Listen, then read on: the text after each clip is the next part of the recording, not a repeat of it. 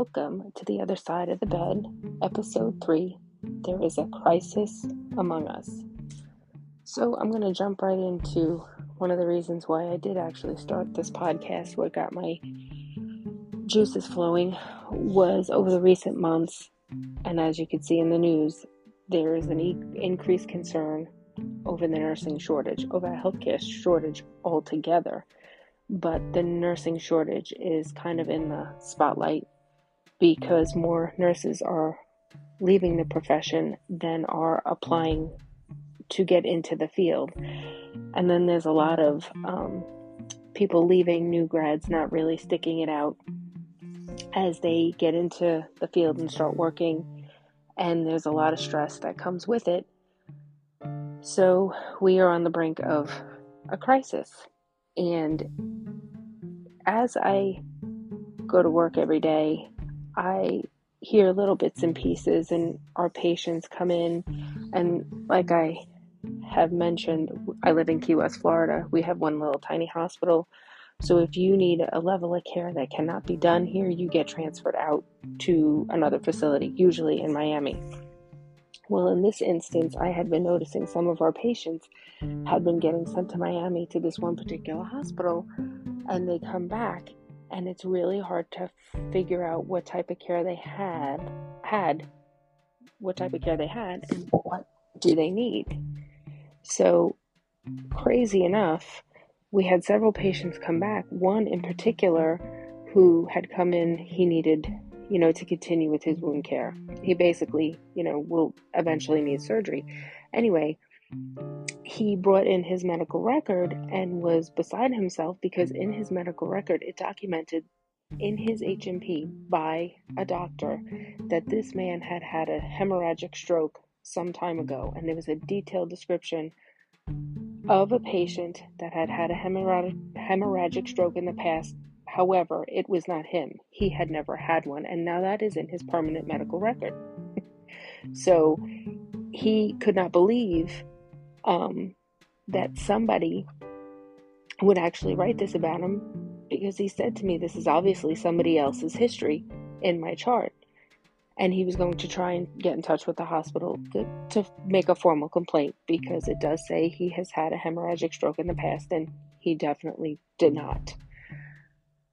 We had another patient come in that said she needed to continue taking her blood thinner. She was never on a blood thinner when she went to the hospital. She was not on one when she left the hospital. However, her discharge instructions told her to make sure she continued to take her blood thinner. So all these things have been going on, and I was like, is it really that bad, somewhere else? I mean, I know kind of from talking to nurses and whatever, the hospital down here, it's all travelers.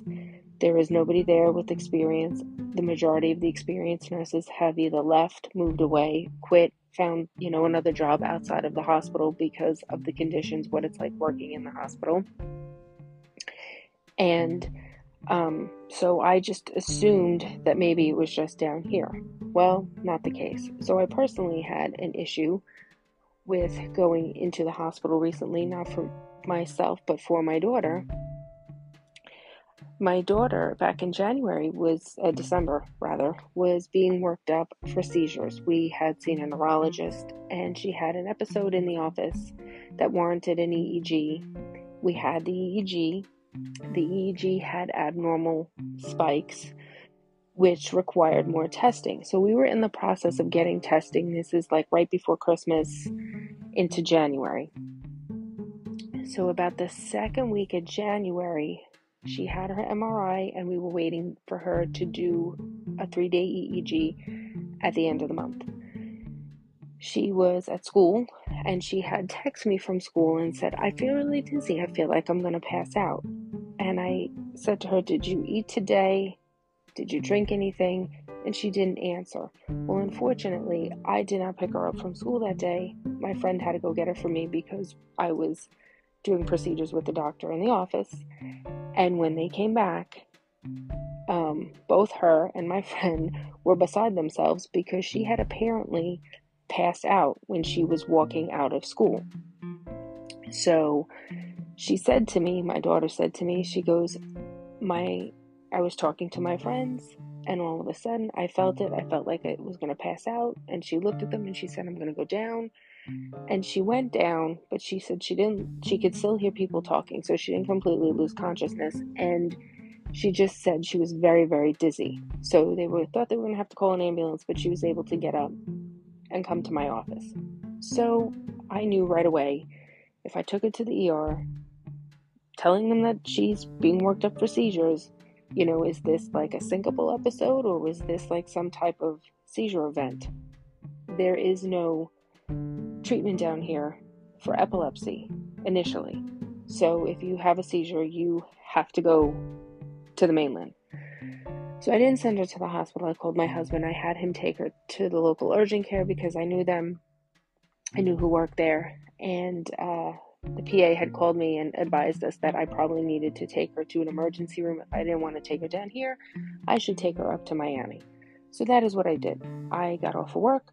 We drove to Miami. 3.5 hours. We get there. It's just before midnight. We go to the Children's Hospital, which I've always taken my kids there. That's where her neurologist is at. We've always had great care. The staff is very nice. The hospital is very, very clean. It's very well organized. So we go in, they triage her, and they take us back right away. But however, we were in the room for almost an hour and a half before anybody came to talk to us.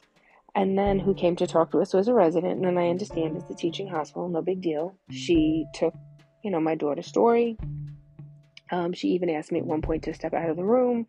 I'm sure they have to ask her questions, that she would probably answer more honestly if I'm not in the room with her. And then I came back in, and then she basically said, I'm going to discuss this with my attending, and I will be back. It was about another hour before she came back to decide that due to the fact that we were in the middle of being worked up for seizures, they were going to admit her. And I said, okay. And she said, that way we're going to send her to the floor. Neurology will come consult, and they'll take it from there. I said, that was fine. She said, my attending will come in and talk to you as well. Okay. That never happened. About another hour and a half goes by. I felt like this was the longest night ever. A nurse comes in to start her IV and tell us he's going to take us to the floor. Starts her IV, and I noticed he didn't bring any tubes to draw blood. And I was like, well, this is strange. I guess they're going to just do this on the floor. So we get up, we go to the floor. The nurses, it's late. It's like 4:30 in the morning.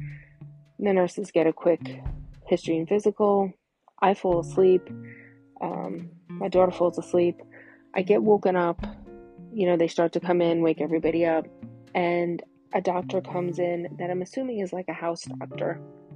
I'm not really sure. She didn't have any type of specialty.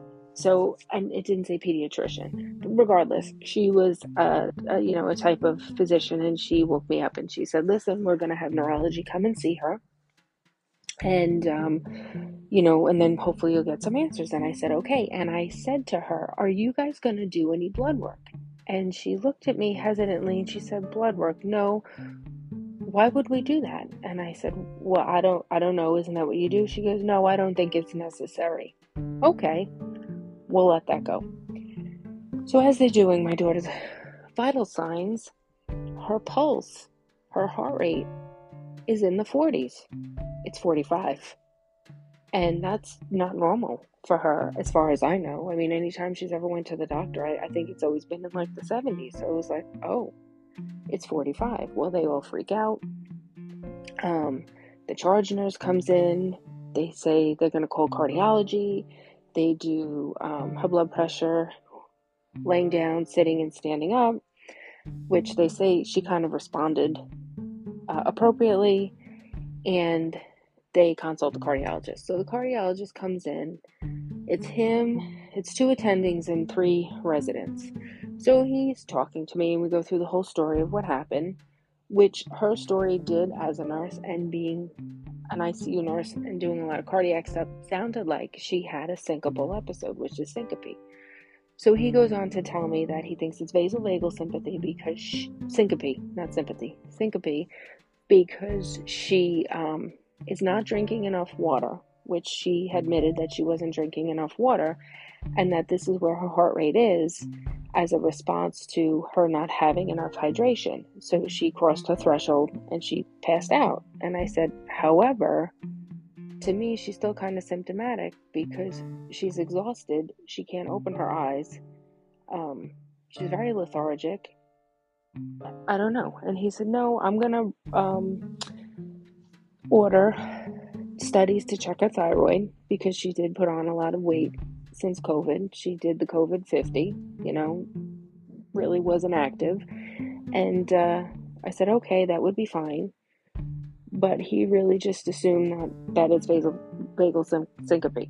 Okay, so they put her on a monitor. And this monitor, every time she went down, her heart rate went down to 50, she would say to me, I feel really tired, I just got to close my eyes. And then she would go to sleep.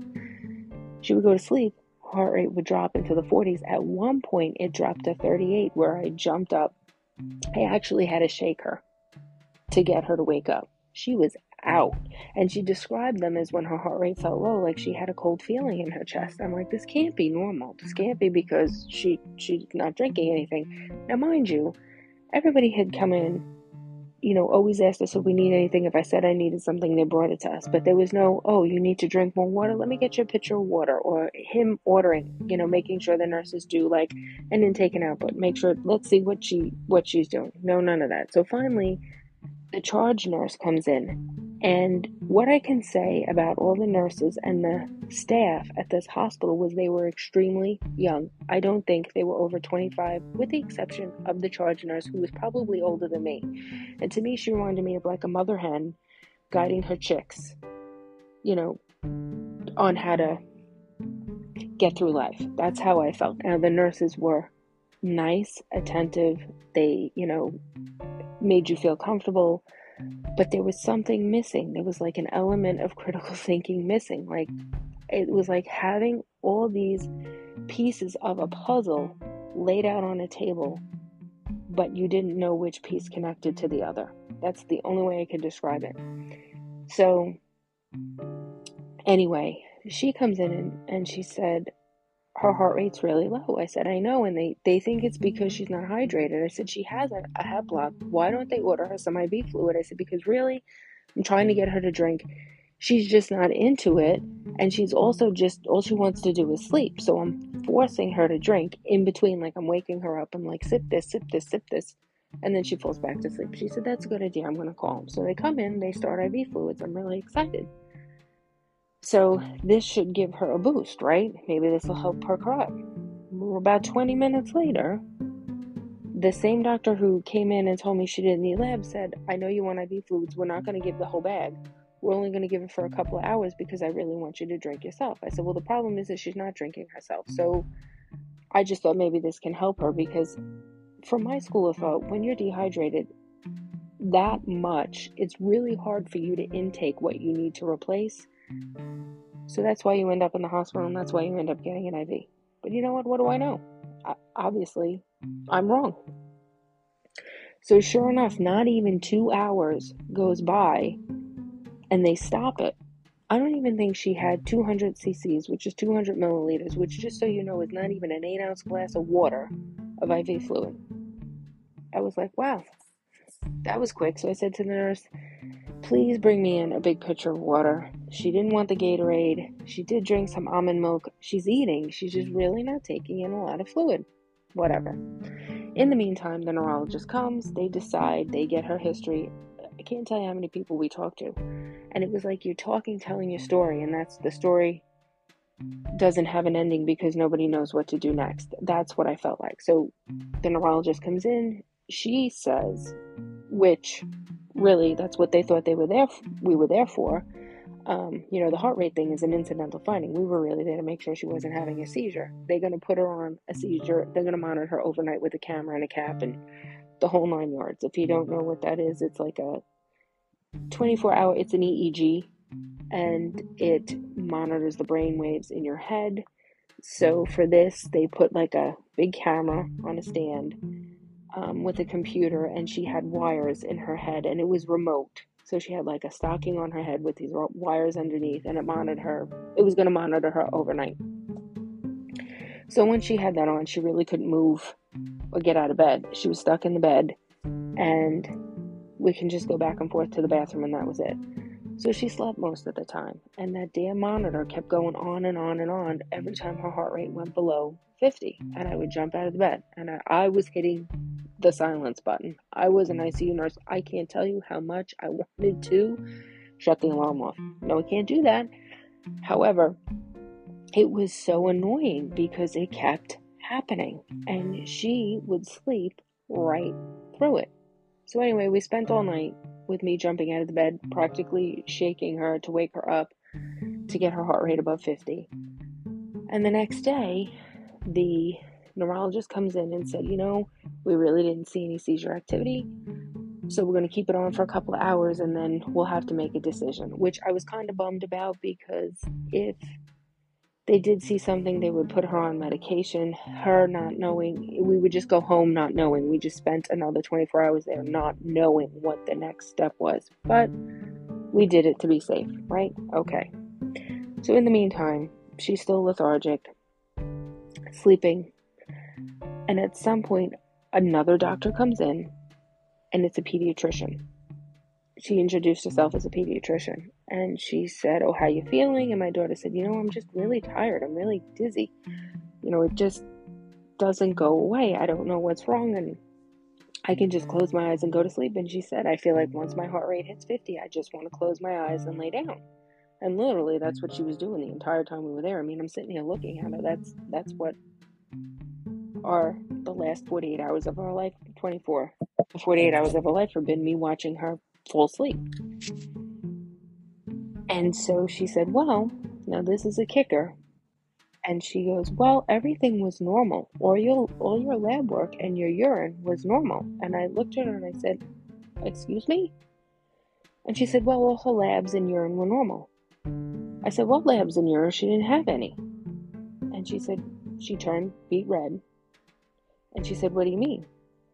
I said, "The only lab she had drawn was a TSH, thyroid studies, was to check her thyroid." I said, "Nothing else. There's no CBC, CMP, which is, your to make sure you're not anemic, her electrolyte levels, nothing was done, not even a urine." Now, I don't think my daughter is sexually active, and I don't think she's doing drugs, but just so anybody knows, from where I come from, the nursing that I have done in the past is when you work in an emergency room and somebody comes in, no matter of their age, and it's syncope, and it's a teenager up, you're getting a urine. First of all, she's female, she's 17. She could be pregnant, she could have done drugs. Do I want to think that? No, but that's something you do religiously. The last time, and I think about this, about a year and a half ago, she said she passed out at school. Nobody witnessed it. I took her to the ER. They checked her blood sugar and they did a urine. They checked her for drugs and they made sure she wasn't pregnant. She was 16 at the time. That's what you do. So now here I am in the hospital for over 24 hours. None of that was done. And now this lady is standing in front of me telling me it's all normal. What's normal? It wasn't done. The red flag that went off in my head was unreal, because disjointed healthcare was in front of my face. I had all these doctors coming in and interviewing her. I have all these nurses coming in and talking to her. Obviously, they're not talking to each other. How this doctor got in her room to ask her story without even looking at her chart? Whose labs did you look at? Or are you just making it up because that's what somebody told you? Everything was normal. Are you just taking somebody else's word without looking at my daughter's chart yourself? I'm a nurse. I could see all these red flags. I knew the questions to ask. What about these parents of these children, or parents of caregivers, or anybody who can't speak up for themselves? Who is their advocate? I was in shock. And now I know why these patients that go from Key West to Miami and come back with a 1,000-page autobiography of their life, or I should not autobiography, a biography of their life, and you have no idea what care they got and what the next step is in their care. This is why. It's in front of my face. I'm living it. My daughter's living it. So, of course, they come, they do her blood work, and the doctor who said she didn't need it, she came in to tell us we were discharged because after the neurologist came back to us and said they really didn't see anything, they were going to take off the EEG monitor and we can go home. I said, fine, let's get out of here at this point. I'm so floored that there is no communication here between the nurses and the doctors, and I don't blame the nurses at all. The nurses were great. They were very attentive. Again, they were very young, and something that I noticed was missing from when I was a nurse is that there was no experience on that floor. And you have residents who are learning with nurses with no experience. So who's overseeing what's being done correctly? The one charge nurse that was there, and again, the nurses were phenomenal. Everything I asked for, if the alarm went off, they were there. They came in to check on us frequently. But the thing is they didn't really look to see what was really going on. They couldn't see that, wow, she passed out and nobody did any blood work. What if she's anemic? What if she has an electrolyte imbalance? What if she has an electrolyte imbalance and that's what caused the seizure? These are all the things that are running through my mind. Now, I wasn't a pediatric nurse, and I know children are differently, but pediatric, when you are in pediatrics, that's from the moment you are birthed, you come out of the birth canal, until you're 18 years old. There's a big span in age and how a patient is treated from being 1 day old to 18 years old. It's different. So really, yes, she's in a pediatric ward, but 17, she's the size of an adult. Not to mention, she's on medication. She was on amoxicillin for a sore throat, for a bacterial infection. They didn't do strep, but it looked like strep, so they prescribed her antibiotics, which they were giving her. She was on her antidepressant medicine, and she was also on Atarax, which is like prescription Benadryl, to help her sleep, that deals with anxiety, because that's what they give. So I think, as me being the nurse and trying to figure out what's wrong with my daughter, that could be the issue. So my friend who works in psych said to me, that could be the medication. So don't you know, we came home and her and I made a plan, spoke to her psychiatrist, and we decided to cut out the Atarax and cut back on her sertraline. Don't you know she's a little bit better? But again, I spent 2 days in the hospital. They looked at her meds. The cardiologist came in. Nobody knew that. I had to figure it out myself. I can't even say that's the end-all be-all, but all I can tell you is I did this, and it seems to be better. I still took her to a cardiologist anyway.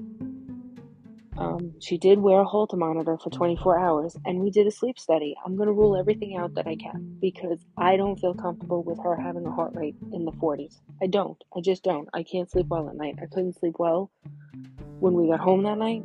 Driving home, when we left the hospital, she was out snoring like she hadn't slept in a year. I couldn't wake her up. I had to pull over. I pulled into a fast food place and shook her to get her up, to say, hey, let's get something to eat, because I just wanted her to get up because she was out to lunch. I couldn't believe it.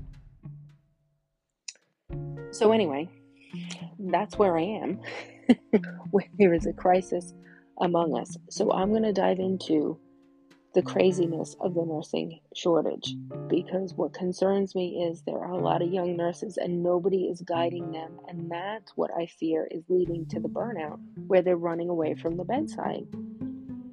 And who is at fault? It's not the nurse's fault. It's not even the doctor's fault. I think it's the institutions in which we work in. I think hospitals have made the conditions so unbearable that nobody wants to face the big white elephant in the room. And that is my goal for 2023. I'm going to face the big white elephant in the room. So to me, the big fat white elephant in the room are hospitals, are the institutions that employ everybody. It's almost like they know they need nurses. You know you need doctors. You need healthcare workers to run your business. They're running them like a business. They want to make a profit on people suffering an illness. You can't make a profit on people suffering an illness. You can't. And it's no surprise that there's a nursing shortage. Prior to COVID, I read an article right before COVID how they were predicting a nursing shortage because there wasn't enough faculty in nursing programs, that they could only take a certain amount of people at a time into a nursing program because they didn't have enough faculty to educate them. That was there before COVID. Now after COVID, with the mass exodus due to burnout, exhaustion, new grads got thrown into these COVID units because they were young and healthy. So they were, forced to kind of get thrown into COVID units. This is what I've heard from people, people, family nurses, new nurses, and family members of nurses that they graduated in that time of COVID. And so it was really not a good time to start your nursing career out during COVID. It probably was terrible because that's not how nursing is supposed to be. That's not how healthcare is supposed to be. And it was a big, huge, uncertain, factor, this pandemic. Nobody had been in a pandemic in how long? So how to try and start off in one. Talk about a roller coaster with some missing spindles. So I truly believe, though, the only one who has control of maintaining employees is the hospital. And yes, salary is a factor.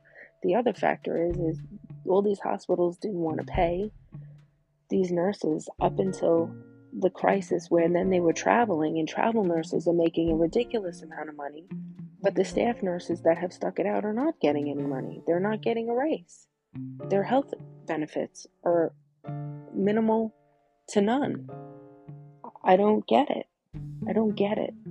It was no surprise. The writing was on the wall that there was going to be a nursing shortage because of who wants to work and put your life at risk every day when you may not be able to go home and pay your rent or your mortgage. Who wants to do that? I don't know. This is why we're in the situation that we're in. And if hospitals were willing to pay nurses $5,000 a week, $6,000 a week because of the shortage, that means you can pay that all the time. Or you have money to pay nurses more to prevent them leaving.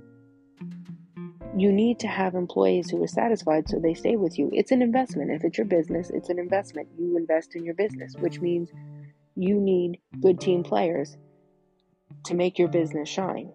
And that has never, in all the years that I have been in Florida, has been,